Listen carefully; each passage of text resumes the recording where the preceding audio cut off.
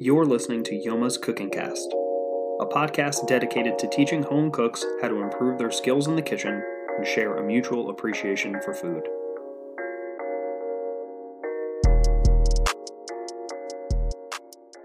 Welcome to Yoma's Cooking Cast. I'm James Yoma. And I'm still Andre Fernandez. Well, hey, thanks everybody. Both of you who listen sent in some questions for a Q&A. Plus the wonderful people on Instagram who answered our poll question and gave us some topics or Q&As that they want to go over today. So I'm not even going to pretend like I know the answers. We're going to let James answer these, and I'm just going to read stuff to you because my voice sounds silky smooth. All right. Well, hey, let's start with an email because the emails we got are awesome. Like they're so ridiculous that they make me happy, and I appreciate that. So the first email we got, Mr. Yoma, for a question for you, is from our good friend Matthew Present. Matt's question is great. I'm just going to read this whole email because it makes me so happy. James and Dre, what's up, guys? So I was listening to your podcast while stuck in Thanksgiving traffic on my way home from spending a few days at my parents' house, and thought it would be fun for you guys to give stories of the best thing you ever ate at home and why is it a success, and the worst thing you've ever cooked at home and why it's a complete fucking train wreck, and what could you have done different or done better to avoid having thrown it straight into the trash. Just for clarity's sake, Matt, even if it's bad, we both usually still eat it. I don't think I've thrown away food unless it's like actually bad from crisp or rotted or something. Yeah, and I'll even eat it if it's burnt. I just won't eat it if it's like food unsafe. So if it's moldy, I won't eat it, or if I can't cut around the mold. Right. All right. And here's a follow up to that question. Also, I live alone, and most days I'm a lazy fat piece of or to grab some takeout versus cooking at home, which is not ideal. I typically do not want to cook much unless it's grilling or something that I can cook in a multiple day portion and not get bored of what I'm having for a few days in a row. I'm not a complete psychopath who's happy eating chicken breasts and steamed broccoli day after day after day. I kind of am. So I was wondering if you guys have any tips or tricks on reheating leftover foods and not ruining them, or adding life to leftovers to prevent taste bud fatigue. This email's awesome. I love these questions. Yeah, this is great. Actually, that's pretty exciting. I'm excited to answer that part. Well, let's start at the top though. Great. Yeah, for sure. So I would say, right, what's the best thing that you made at home and why was this a success? Well, that's a tough one. So we cook a lot here at home, and a lot of things are really, really, really good. So the things that are probably the worst thing I ever cooked stands out way more than the best thing I've ever cooked here. At home, I guess if it were to be something that stands out, when I lived up in Illinois, I used to do multi-course dinners and have some friends over, like maybe 6 or 7 or 8 friends. And we would do, it was like 8 courses. And at one point I was able to take this idea on the road to Michigan, which was really cool. I did it for a friend's parents' anniversary. That's been probably the best thing I've ever cooked because I put a ton of thought into building a menu and building the creative aspect of it, like how to make it look cool, how to be interactive with your food versus just like 3 things on your plate, starch, veg, and a protein, and then eat it like your normal meal. So that was almost theatrical in a way. That was kind of, I think, the best thing I've ever cooked at home.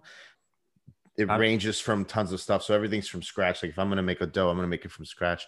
There was one dish I did. It was a winter dish. It was a beet cured salmon with a citrus slaw and a toasted multigrain bread. And you basically, and I made beet glass, which is you take beet juice, you thicken it with pectin that comes from like apples and berries, and then you dry it out. So it's almost like it cracks when you bend it.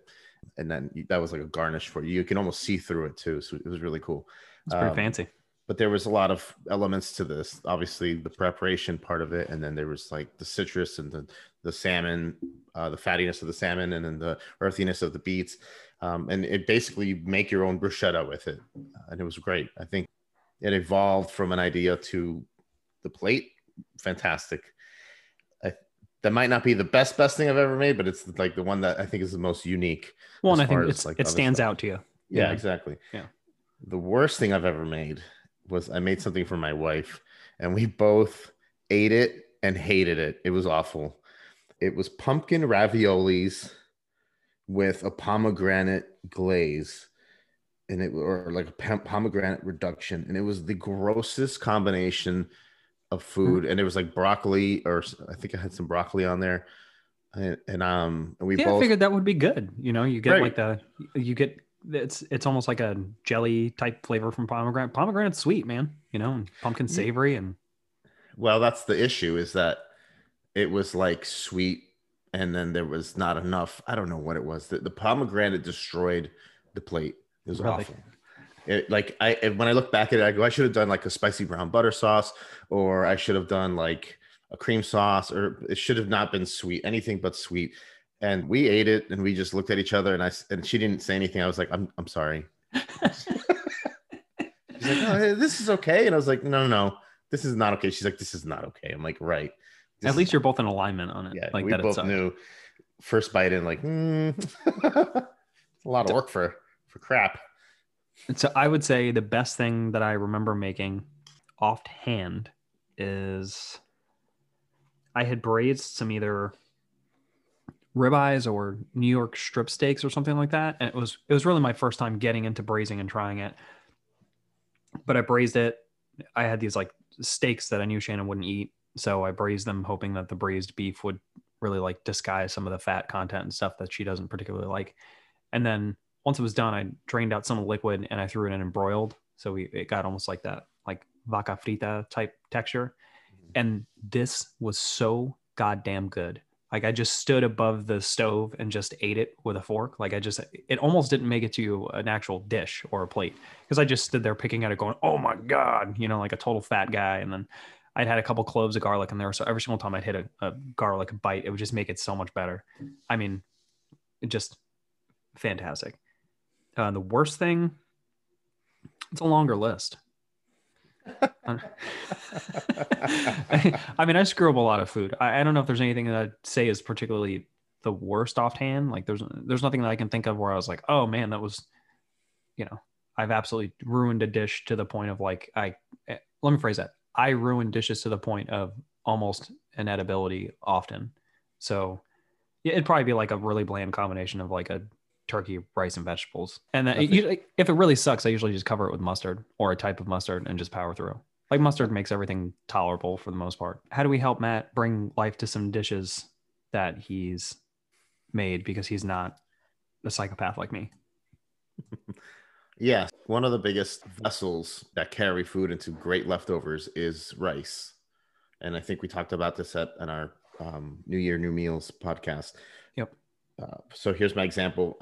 Last weekend, I slow smoked 2 full racks of pork ribs. And, we weren't going to eat all of them in a day or two. So we had what we wanted, and then we put the rest in the fridge. And then instead of just having more ribs, I cleaned the rib meat all off of it. And then I made a barbecue pork fried rice with just the stuff I had in the house. So like the frozen peas and carrots and corn vegetable mix that costs like $1.50.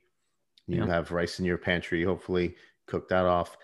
The barbecue sauce you use for your ribs, use a little bit of that soy sauce. You saute everything together. Obviously your vegetables and your meat first, then you throw your rice in, then you throw your sauces in, let it cook out. And then it makes a lot. Like I didn't think it was going to make that much, but I think I made 7 cups worth total. And Jesus, and that's like 3 days worth of food. Yeah. Or and we have, obviously me and my wife, so we both are going to eat it. Well, and so you can freeze it. It freezes well for the most part. Yeah, exactly. But rice is a great vessel. It doesn't have to be an Asian themed. It could be, Hispanic themed. It could be Mexican themed. It could be whatever you want. At the end of the day, it's what flavors you like and what you have available to you. So, but back to my point, rice is cheap, and it's also a great vessel for versatility in your leftovers. On the other hand, I think we talked a little bit about leftovers with our Thanksgiving meal or our holiday cooking episode. Yeah, holiday cooking. Making sandwiches, making maybe fajitas or tacos, or you could do like loaded nachos if you have a bunch of stuff and you have some nachos in house. But being a little creative with changing the vessel of your protein or your vegetables is going to really help not get that taste bud fatigue, which is very common in people who just want to eat the same thing they ate yesterday without changing how they mix it with other items. you know what I've been doing, which is really, really lazy, but I always buy tortillas. Like I just always do. It's one of those things that we try and keep in the house as much as often. Yeah, we do And too. and corn tortillas are really tasty, right? They taste good. They're not very expensive, and they always come in a pack of like, I don't know, 50. I will make like little hood ass flatbreads. You know, and maybe those are probably the wrong word to use. I guess it'd be if they're corn tortillas or what tortas. Yeah. Right.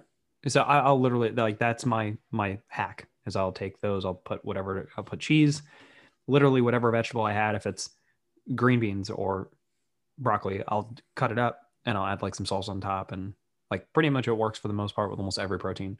Like that's my hack of stuff. I do that often.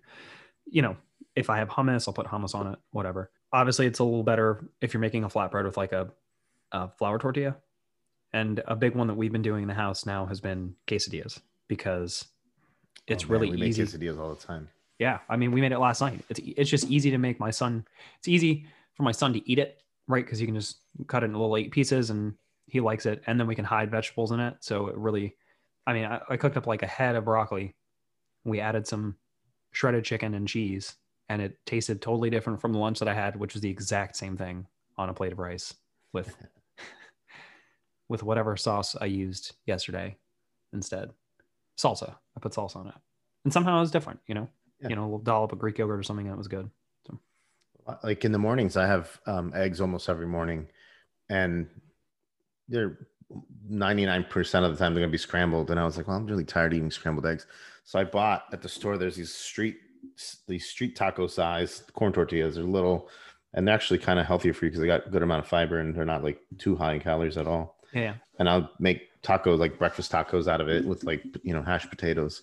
But something to think about for Matt, if you buy like the small red potatoes at the grocery store and boil them till they're about like 3/4 of the way done, cool them down the night before, or put them in your fridge, and then in the morning, grate it, put it in a saute pan with a little oil, salt, pepper, and you have easy potato hash. That's a really good idea. Hash browns. Yeah, hash browns for your breakfast. So something that we would get out, when you go to a restaurant or you go to a diner, you can have it at home. And it's a lot easier than people think. But there's a little bit of prep involved. So if you get ahead of the game, that's what we'll cook off some potatoes, and then we'll have like breakfast hash for the next like day or so, and run with that. And you can dice it. You don't have to shred it. You can do whatever you want. I may do that today actually, because I made a bunch of for whatever reason, this shredded chicken that I've made has been a hit for everybody in the house. I think just because it's so simple and versatile that we can just throw it in most things. And since that's been a hit, I've just done it 2 weeks in a row, and I'm almost running out of ideas of what to do with it. Yeah. I was going to make fried rice because that seemed like a really good idea. And I have all the vegetables that you recommended. So hopefully that helps, Matt. And, if it doesn't, just send us another email and we'll keep throwing shit your way until it does. So the next question that we have, how to make nutrition fun, which I think we touched upon that one a good bit on Allison's episode. Right? Yeah. And I think to Allison's point, which she was really good about bringing home a lot, was adding vegetables to your meals, and vegetables you like. Like, why would you force yourself to eat things you don't like? So if you like broccoli, add more broccoli. You could change how you're making that broccoli. So a lot of people might steam it, but you can always roast it. And a trick to roasting your broccoli, believe it or not, is blanching it in boiling water for about 15 seconds. Really? And yeah, because it'll cook it and it'll give it good color without burning it. A lot of times, if you throw raw broccoli into the oven, it gets a little too burnt. Every single time that I've roasted broccoli, it ends up being like torched broccoli florets and then wonderfully roasted vegetables with it. Right. So, and then if you have like an air fryer, which is basically like a tiny convection oven, it's going to be even more so. And this is something I learned in the industry is we work with convection ovens. So it's going to burn the crap out of your broccoli before it's really done. So blanch it in salted water. You're also going to add some flavor to it. But back to the nutritional fun part. You can add breadcrumbs. You can grill your broccoli. You can change even the spices you use. There's a big trend on like cauliflower with Middle Eastern spices. So if those who don't know what za'atar spice is, it's sumac with ground thyme and sesame seeds. You could buy it or you can make it, and then you can add salt to it. But sumac grilled or roasted cauliflower is amazing. Even curry, like roasted cauliflower, is fantastic. something I've been working on and I need to kind of finalize because I'm like halfway there is making, and you're probably going to hate me for saying this, Andre, but making a vegan cauliflower Alfredo sauce. Vegin. Yeah. So I got the consistency where I want it to be, but I had cheese in there. So I'm like, all right, let me work this out. So hopefully whenever we do our vegan episode, we can post that up. That's actually episode 2314, where we're so far out for vegan recipes that we anticipate we'll record that as soon as meat is no longer an available option for people. It'll be a lot sooner than that. All right, that's fine. Well, and then, I don't mind vegan. So I don't mind vegan substitutes, especially for things that I know I can't have. So like for me, the idea of an Alfredo sauce ever again in my life sounds really good. So I try it with cauliflower. Yeah. So I played with the idea about 2 years ago when in Illinois, we were making a vegan Alfredo sauce, but it was based out of cashews, and people have nut allergies, and cashews are extremely high in fat. So if you take pureed cashews with almond milk, I mean, your fat content's like through the roof. So we're looking at an alternative, something a little healthier. Makes sense.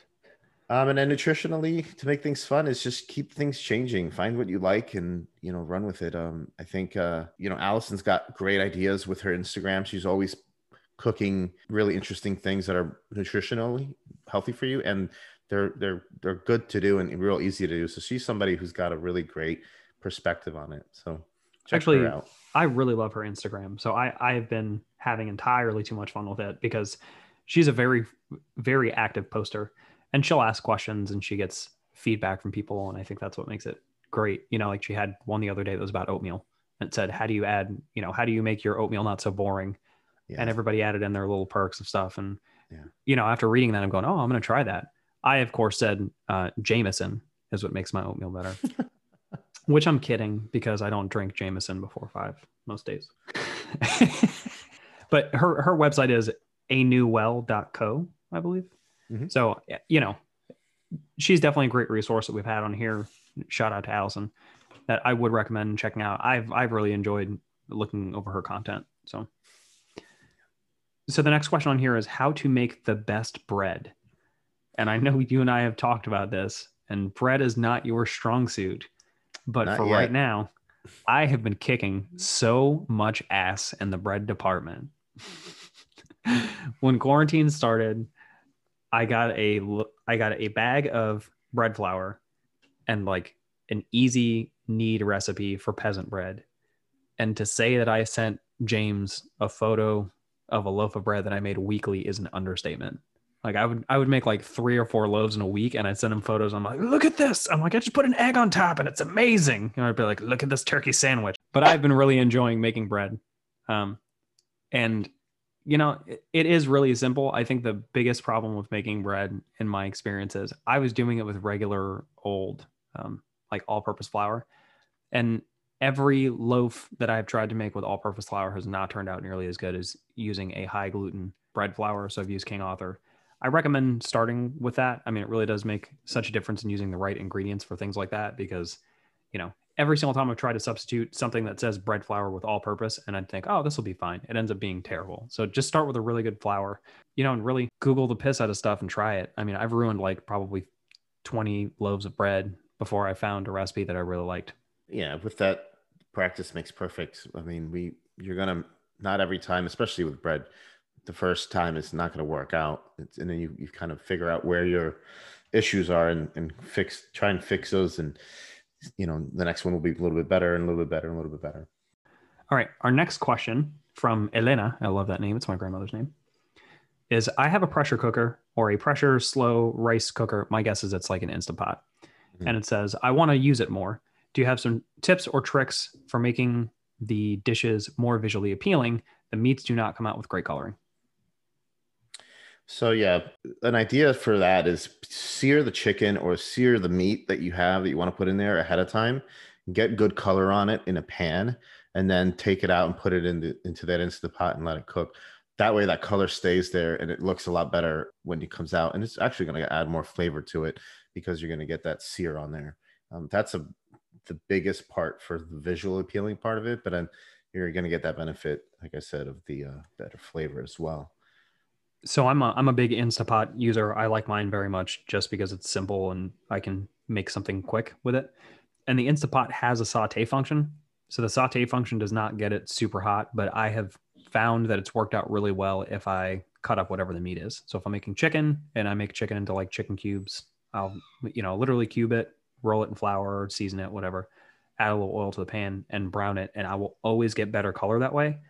Granted, your saute function on your Instant Pot will make your house smoke like it's a Ford F-350 diesel with the exhaust pipe like coming out of the truck bed. So just know that ahead of time that your kitchen's gonna smoke up real good. All right, this one's an email. I have to read it. It's so good. But here the subject says, "Help me, Peacock, and teach me how to make better pizza at home." This one's also from Matt. Again, I love Matt's emails. Matt's emails make my heart flutter because they're awesome. Matt says, "All right, boys, nothing wrong with ordering Domino's and getting a pizza and lava cake for $12, but it's definitely not really going to win any bonus points on date night. Help me, Peacock. Teach me how to make pizza at home. I'm not talking Pillsbury can of prepackaged dough, canned tomato sauce sprinkled with bags of, quote, Italian blend cheese. I want to know how to make that dank ass fire, knock your socks off, crispy crust New York style pizza like I used to eat in 2019, son, pre-quarantine.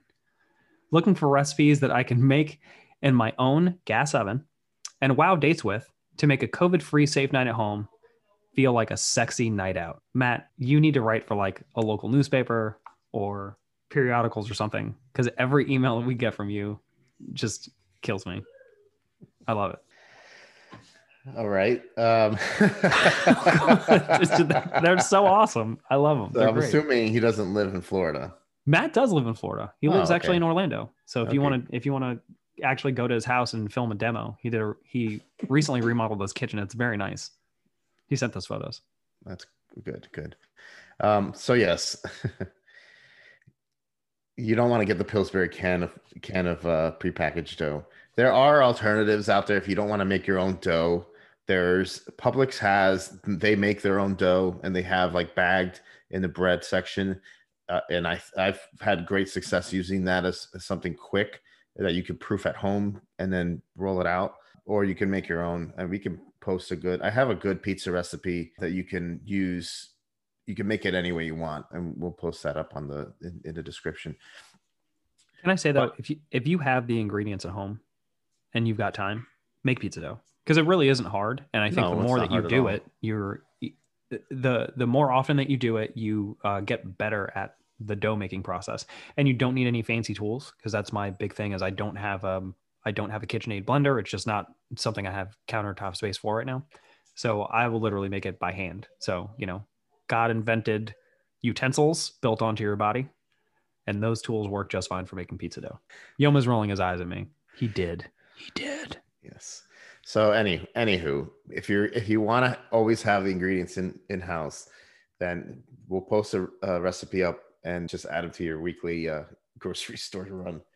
Yeast is going to be one of them, so keep that in mind. So I'm assuming Matt has a pizza stone or wants a pizza stone, because you're going to probably need a pizza stone to get a nice crust and a nice. Yes.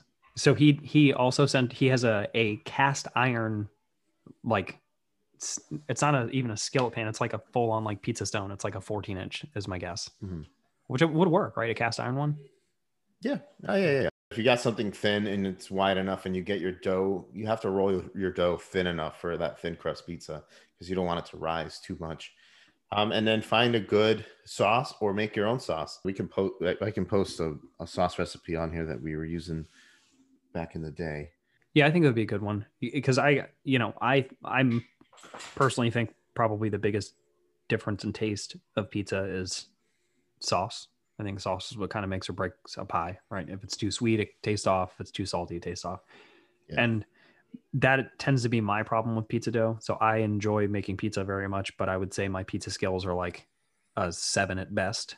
Like I'm not going to be a pizza maker anytime soon. And the issue that I have is I can never get the dough rolled out enough to make a real thin New York style pizza. Also, I don't have a pizza stone. So that ends up being a problem, is that the cook process is never, the bottom's never crispy enough. And, Yeah. it ends up being okay. Like my wife eats it and she doesn't complain. So Yeah, and then your temperature in your oven has got to be really high for that, Yeah. because otherwise it's gonna slow bake. So, but you want that color in the bottom of that to get kind of hard and cooked out. But if you're making your marinara sauce or your sauce that you want to do, your tomato sauce, San Marzano tomatoes are the way to go. Like, don't skimp on the price. Just get the canned peeled ones or the crushed ones. There are probably the best tomatoes you can get. They're from Italy. So those are the only ones I use for pizza sauce. It's funny. The other day, Shannon went to make something, and it called for canned diced tomatoes. So she grabs this can, and I'm like, I didn't even know we had any left, because had I known, I probably would have made us a pizza the last week. And she pulls this can out and goes, "Oh, I'm like, where'd you get that from?" She goes, "Oh, it's in the pantry." I'm like, "Oh, okay." And as she's prepping all of her ingredients, I slowly like took the can away and put it down back in the pantry, and like went and grabbed like 2 cans of diced tomatoes and put it in place. And she's like, "I'm guessing you want me to use those instead." I'm like, "Yeah, this would probably be a better option." Because I know that if I used canned diced tomatoes, I'm not going to get the same taste and flavor profile in a sauce as I would with the San Marzanos. Exactly. So quality ingredients is a key thing for pizza, especially pizza at home. So Matt, dig into that pocket for that date night, because you might not be buying movie tickets, but you're going to be buying expensive cheese and fresh basil and a couple of things you might need.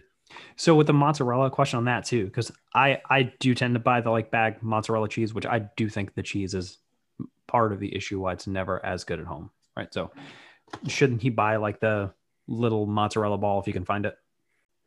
There's a lot of different mozzarellas out there. So I know that Publix has like an artisanal cheese section, and if there's mozzarella whole, like a block of it, I wouldn't do the fresh. If you're looking for shredded, don't get the fresh, unless you're gonna like pull it by hand. But if there's like a firm block of mozzarella, get that and shred it at home. Got it. Or get the fresh mozzarella, like if it's the 4-ounce Ovaltine. Do the like margarita style where you like just drop chunks on it and let it melt. Yeah, and you can do it like that, or you can just pull it and have it like bits of shredded cheese. It really depends on what kind of pizza you're looking for, or you can slice it and do a margarita style. That always works as well. I like that. It's a good idea. I've got to try that. I need to stop being cheap and just get a decent mozzarella cheese, because I think that will change the game. Really, what I need to do is just buy a pizza stone. I think that's the biggest factor in my pizza game. But my neighbors are still in Canada for a little bit, so I may just borrow theirs. And they don't listen to this podcast, so they'll never find out. I also don't think they have social media, so that's good too. All right. What is your favorite piece of equipment in your kitchen to use and cook with? Coming back from Illinois, we had gas stove, gas oven. And in Florida, gas stoves are really hard to come by. But we have a gas stove in this new house. And that's my favorite piece of, I guess, equipment you could use. We have way more control on temperature for the pans. But that also comes with the fire alarm going off a lot more often than I want. Yeah, that happens. Oh man, that's awesome. I can run a small business out of this with all the stuff I have. I think I have a lot of equipment as far as kitchen things go and gadgets. One of my favorite ones is the hand blender. I was about to say my immersion blender. Since I've gotten that, I got an immersion blender at Christmas, and I have used that thing like every freaking day for everything. It's great. I mean, if you need to puree something, you can. If you need to froth something, same idea. It's really a fun thing to use, and something that if you have, will make your life easier. It's very handy. You get it? Yeah. Because it's a hand blender. Yeah. It's handy. Yep. I would say my favorite tool in the kitchen is probably my cast iron pan. I haven't used mine in so long. I'm saying that so begrudgingly because it's truly a love-hate relationship with my cast iron pan. It's so much work to maintain, and James keeps saying that it's not, and that is bullshit. It's so much work. It is so much work to keep that thing looking pristine all the time. But you know how you keep it pristine? Don't use it so often. you know, that's, I'm sorry. It's just not a good reason. It's like being like, hey, you want to be not fat? Don't eat so much food. Like, no, you're still going to eat a lot of food. That's what happens. And I'm still going to use that cast iron pan constantly. I love the thing. Every piece of chicken that I have cooked in the cast iron pan every time has turned out fantastic now. I'm only buying chicken with skins now, or I'm buying a whole chicken and breaking it down myself because every single freaking piece of chicken comes out amazing in it. I made gravy with it last week, which I'm pretty sure that is why my cast iron pan looked like it was going to rust after. But I made gravy and it was incredible. Like I feel like this thing has been the best, worst $20 I've ever spent in my entire life. I love it. So good. I mean, I love mine too. I don't know. I haven't used it in probably 3 weeks, 4 weeks. Oh, I haven't used mine in like, what is it, noon? So an hour? No, it's been like 16 hours. I used a regular saute pan for breakfast just because of time constraints. So I didn't have time to wait and then oil after. It's a whole thing. I just block out time in my schedule to oil my pan every night. My dishwasher is also one of my favorite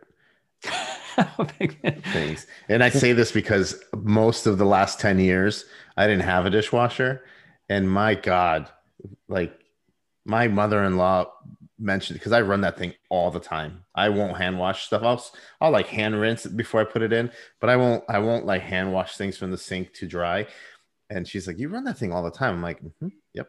Yep, we do too. All the time. Like 2 times a day at least. I'd probably say we run ours at least once a day. That's probably fair. I think once a baby's born, we're gonna be running that thing like 5 times a day. You have no idea. It's nonstop. You hand wash some stuff there because you're like, oh, I don't want the chemicals, and then after a while, you're like, I'm just gonna wash everything. That's fine. All right, our next question is tips on cooking whole chicken. You know what? Cooking with Voss, you are in luck because we did an entire episode about it, which I definitely recommend checking out. It's called The Chicken Came Second, I believe. Yep. So I definitely recommend checking it out. I know James is going to talk about it now because I'm going to force him, but I definitely recommend checking it out. There's a whole lot of how we talk about whole chickens. That's my favorite way to cook a chicken now. Buy the whole thing. It's less wasteful. Tons of ways that you can use it in every little piece of El Pollo. Yeah. And to recap kind of what we talked about in that episode, brining the chicken is going to help because you have different, if you're going to cook the whole thing without breaking it down, brine the chicken just so that you have some even cooking and then some solidity in there so that there's no dry components to it because your breast is going to cook faster than your thighs. But the other idea would be spatchcocking, which will speed up the process of cooking it. And it also gives it an even playing field for all the items, all the muscles and all the parts of that chicken to cook evenly. And I know that's, I think spatchcocking at home is like your best bet, especially if you're like, what am I going to make for dinner? I have this chicken. If you're going to put the whole chicken in like it is, it's going to take 40 minutes to cook. If you spatchcock it, it's going to take like 22, 24 minutes to cook. And it's beautiful. Yeah, and it looks great. You get great color on the whole thing instead of just the top and versus the back of it where it's sitting in the pan. And you don't necessarily have to, but you can put like, chopped up vegetables on your mirepoix under it so it catches all that fat. And you could even use some of that to make a sauce either way. But brining is like the biggest tip that I could give and offer to people. And I think we talk about brining in almost every episode. Yeah, but, everything. It's our intro. We say, welcome to Yoma's Brining Cast. Exactly. But that's a big one. And then, making sure that you got a quality item instead of, don't cook rotting food. Don't cook food that smells bad. Yeah. Especially I'm actually brining right now. I have chicken thighs brining in the fridge. I can't have chicken any other way anymore because I'm ruined. But it's worth the time spent to brine. It really doesn't take very long. Full disclosure, I have never been able to cook a full spatchcocked chicken in 25 minutes, but it does definitely cook quite a bit faster. Maybe it's just because my oven sucks. And also I have electric and not gas. So that's something to keep in mind. What do you cook it at? What temperature? Usually like 375 or 400. Okay. How long does it take you? Like 30 minutes? Somewhere probably between like 35 and 45 minutes most of the time. Well, but I honestly don't think it's going to take you a heck of a lot longer than that. Oh no, for sure. It's much faster. Take an hour. At least. Yeah. And again, I think my oven's probably not properly calibrated, but you know what? That's fine. It's doing its job. I figured out the idiosyncrasies of it. So we're going to power through that. Cooking with Files also wants to know, do we have tips in incorporating fruit into your diet?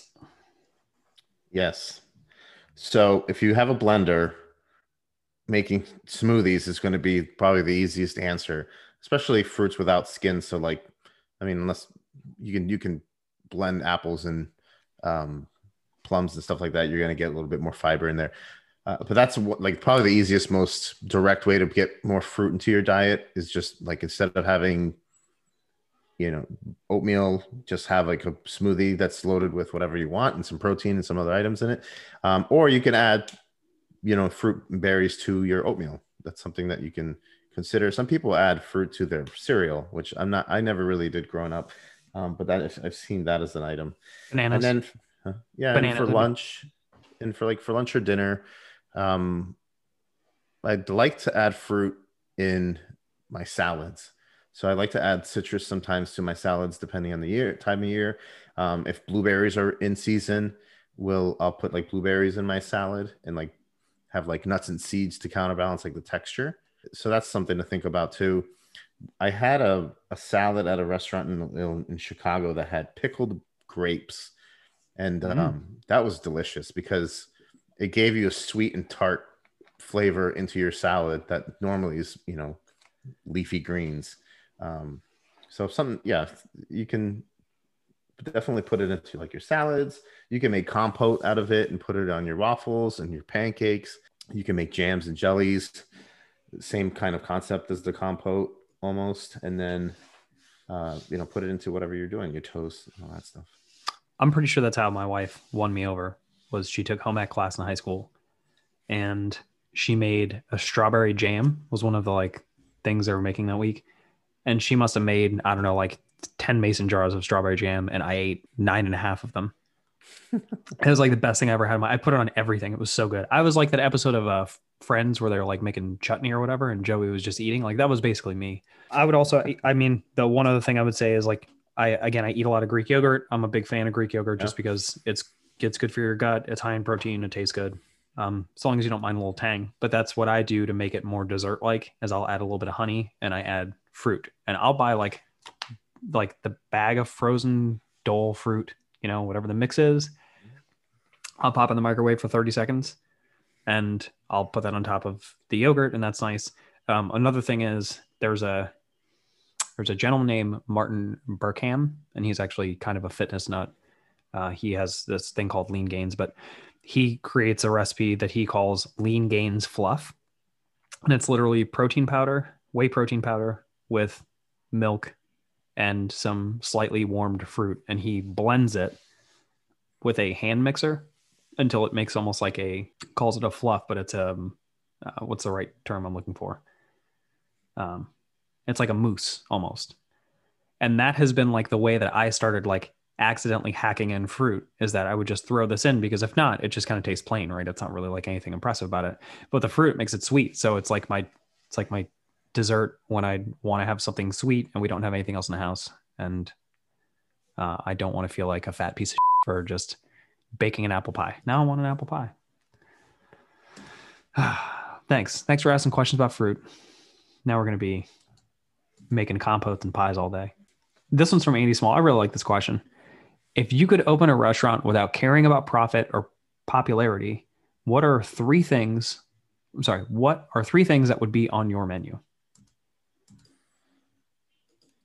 That's going to be a hard one, because if I could open up a restaurant without caring about profit or popularity, it would be like a 12-seat countertop, chef's multi-course, ever-changing menu. So that's going to be a really hard one to answer. Well, what would be on heavy rotation? Like there's got to be something what's something that you just enjoy making besides black garlic salt?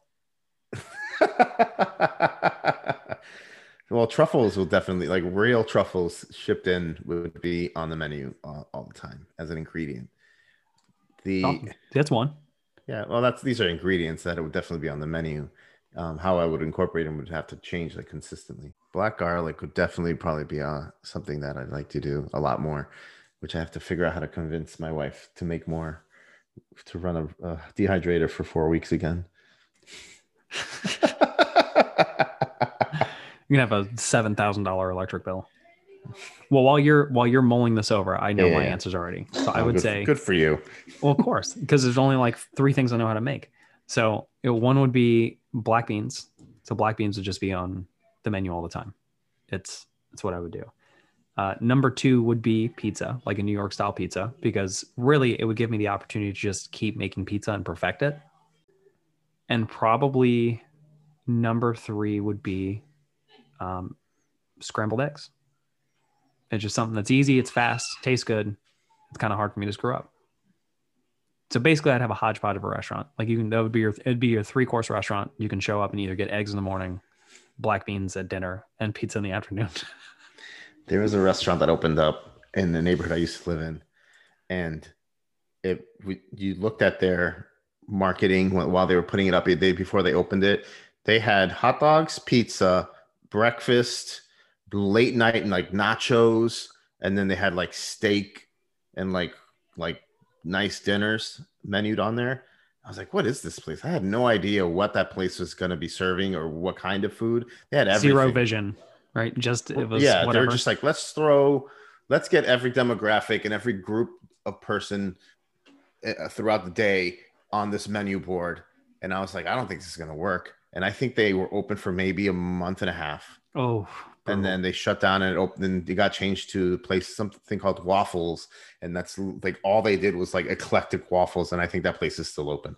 I'm sure it's killing it. You know, there's a place or there's a food truck in town, and it's actually, I think, run by a church, but their only shtick is they make peanut butter and jelly sandwiches.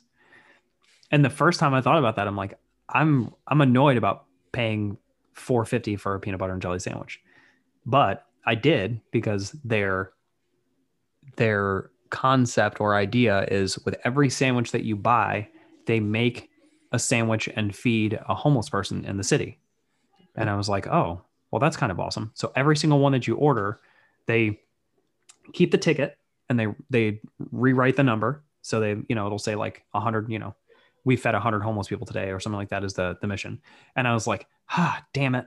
I don't feel angry about buying now, like artisan bread, almond butter, blueberry compote. Like, that's such a great idea, though. Yeah, their food cost has to be so low. Yeah, absolutely. And it's got to be really fast from the churn out. They probably have like 5-6 different kinds of bread, 5 or 6 different kinds of peanut butter and different jelly, whatever, and they just make whatever random thing. And it's a good peanut butter and jelly sandwich, but it's still a peanut butter and jelly sandwich. Yeah, exactly. That's cool. All right, what'd you think of? We've got truffles. So definitely pasta, like handmade, in-house made pasta and tortellinis and like raviolis and those kinds of things. Absolutely. And truffles, black garlic would have to be incorporated somehow. And I'm a big fan of saffron, and I don't use it enough because it's so damn expensive. So expensive. But saffron is something that I really enjoy. And it makes everything nice and yellow. Yeah, exactly. All right. The question that we have is tender steak, ?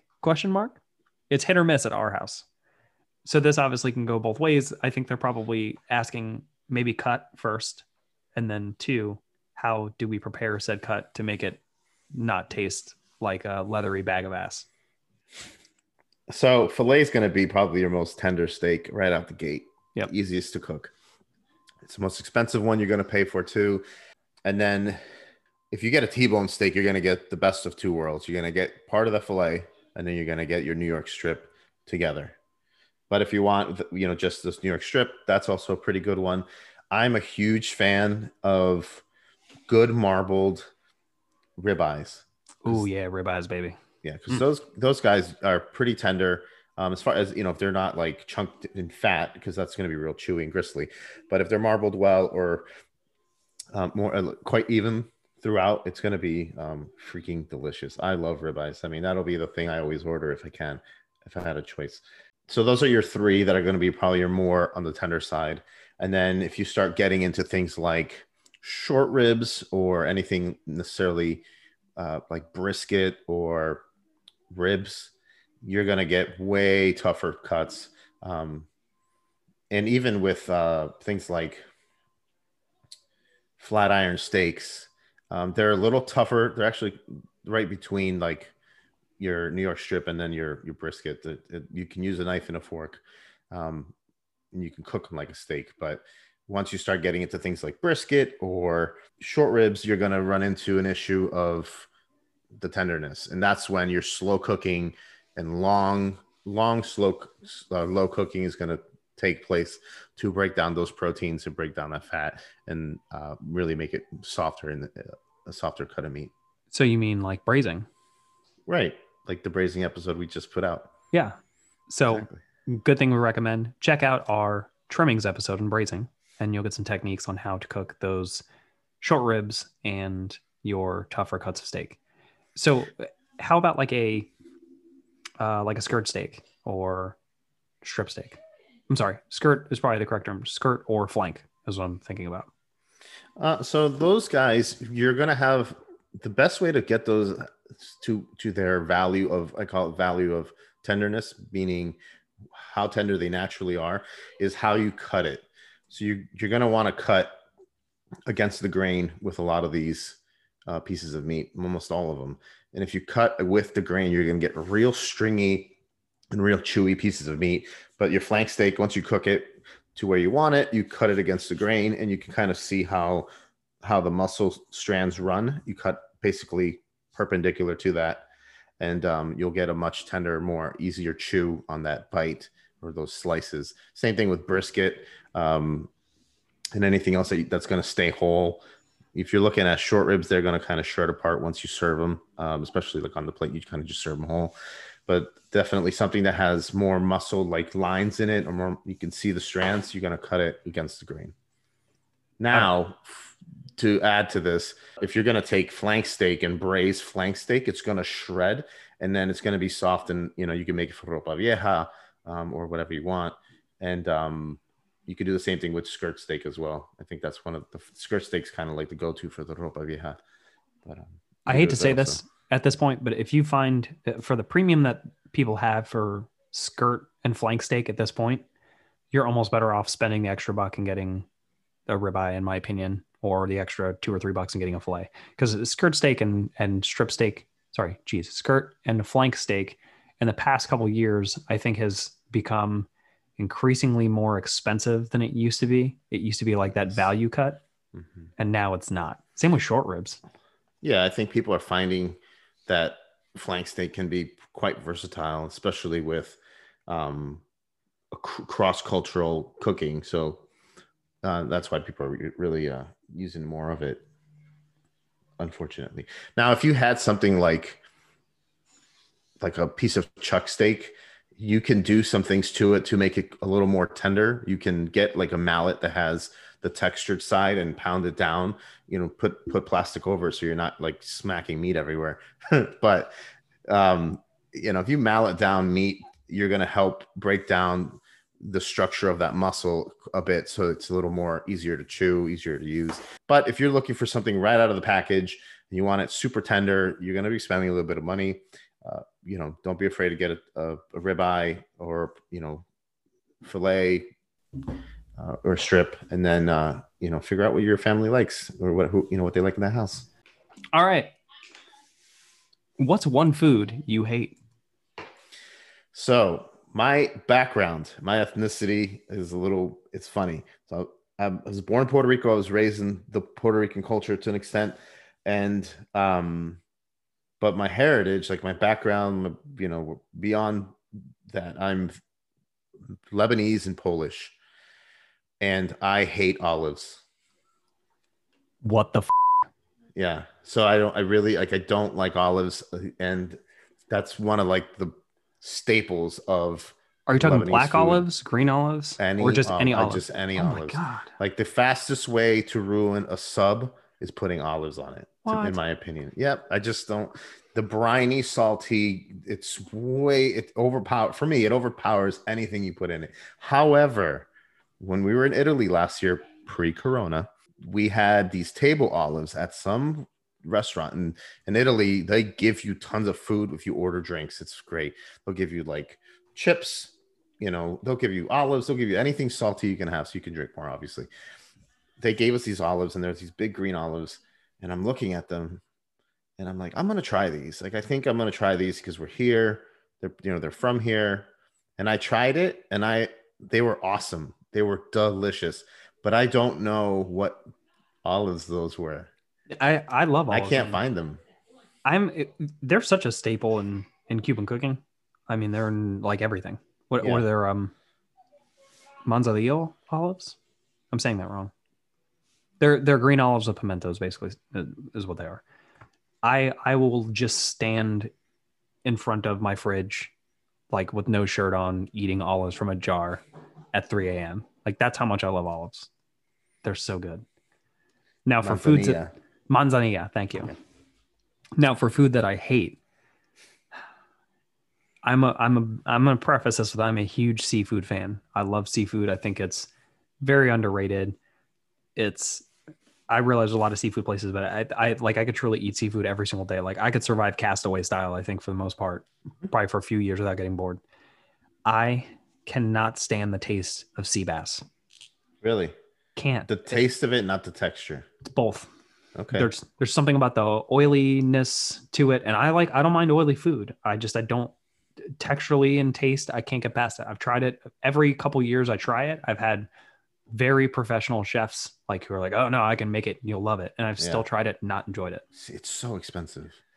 Which is also another thing I hate, because I hate that I'm going to pay $20 a pound for sea bass. And I make it and I'm like, oh, well, that's terrible. And then I pitch it and I'm really upset.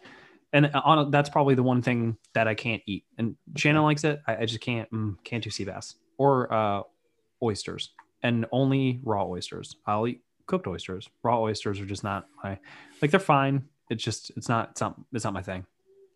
Yeah, I wouldn't order raw oysters, but if somebody at the table ordered for the table, I'd eat one. Well, yeah, I mean, I'd still probably eat one, but but again, for me, it's like science. Like, every now and then I'm like, oh, I don't know if I still don't like this. And then I try it and then I go, yeah, I still don't like it. Yeah. My olive disdain came from when I was a kid in Puerto Rico. We would be at like the daycare or whatever, and my mom would pack a lunch, and it was like tuna salad or something sandwich, and it had an olive in it. And I remember looking at it and biting it, and I was like, this is disgusting. And I had to spit it out. So then from like that point on, I had to open the sandwich and pick out if there was an olive or like a piece of that olive, the manzanilla olive in there, because we use the same one. And I don't know if it was made or if it was bought. Like, I'm sure it was bought, and because it's like mixed in there. But that's the memory I have of it, and it's always in the front of my mind when I think of olives. But if I can find that olive that I had in Italy, and I bought something a few months ago that looked just like it, and it was not it. I was like, this is disgusting. Just call them. Call the restaurant and be like, "Scusi," and then see what happens. That's gonna be an expensive phone call. It is gonna be an expensive phone call. And they're gonna be like, "Hello, I don't understand." In Italian, not even in English, and they're just gonna hang up. We're gonna set up a Patreon account. So if you guys want to contribute for James's phone call to Italy to find out what kind of olives these are, or so he can purchase a goose egg. Is it a goose egg or an ostrich egg?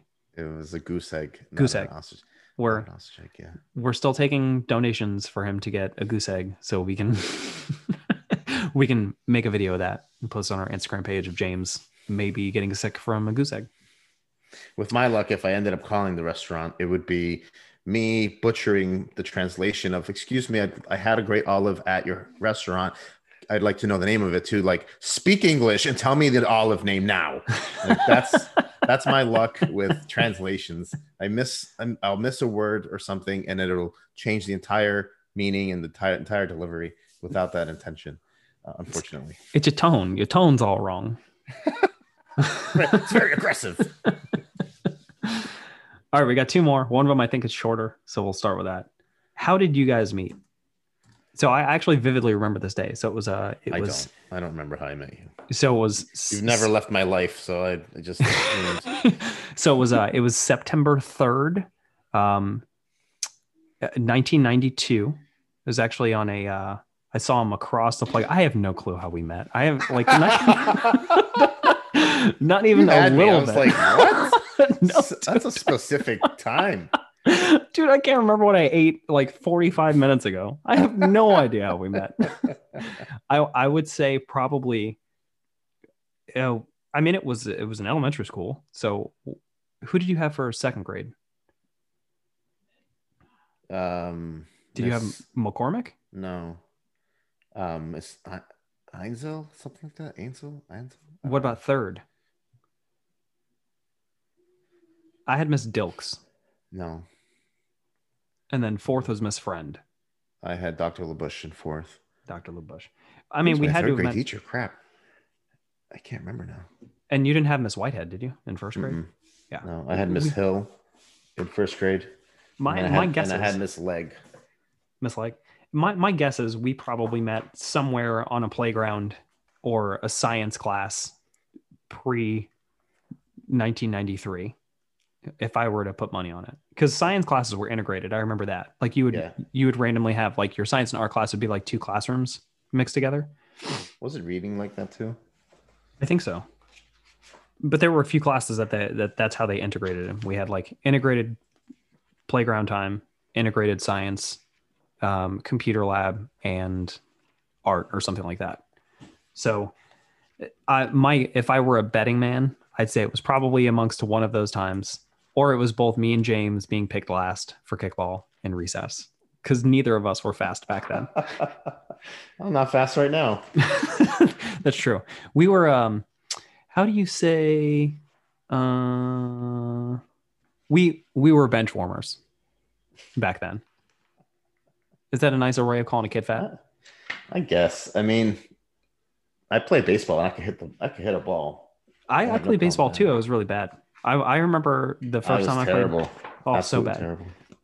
And I was on a team with like Jerry Morgan, who's like, you know, Jerry Morgan and like Jason Hooks. Like I'm on the team with like all stars. And you know, my first year playing baseball, I remember the coach coming up to my parents and saying, "Hey, you maybe want to buy him a musical instrument or something, because I don't think this is his thing." Get him off the field.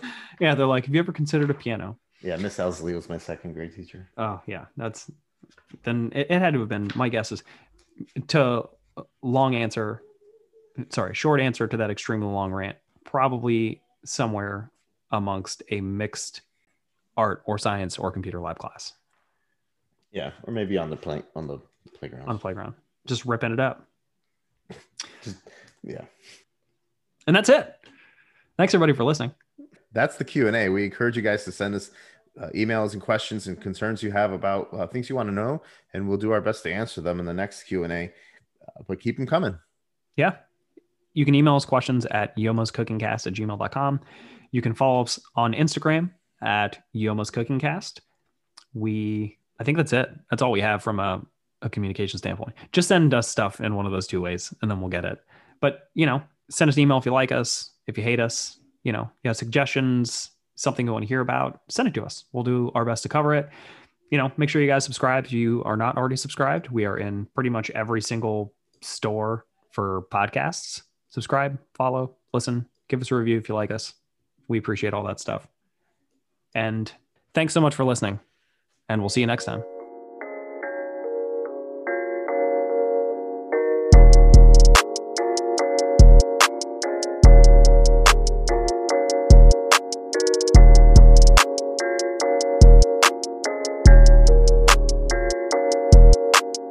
This is the one time a chuck steak is the one time that your mother will approve of you beating your meat in the kitchen. In the kitchen?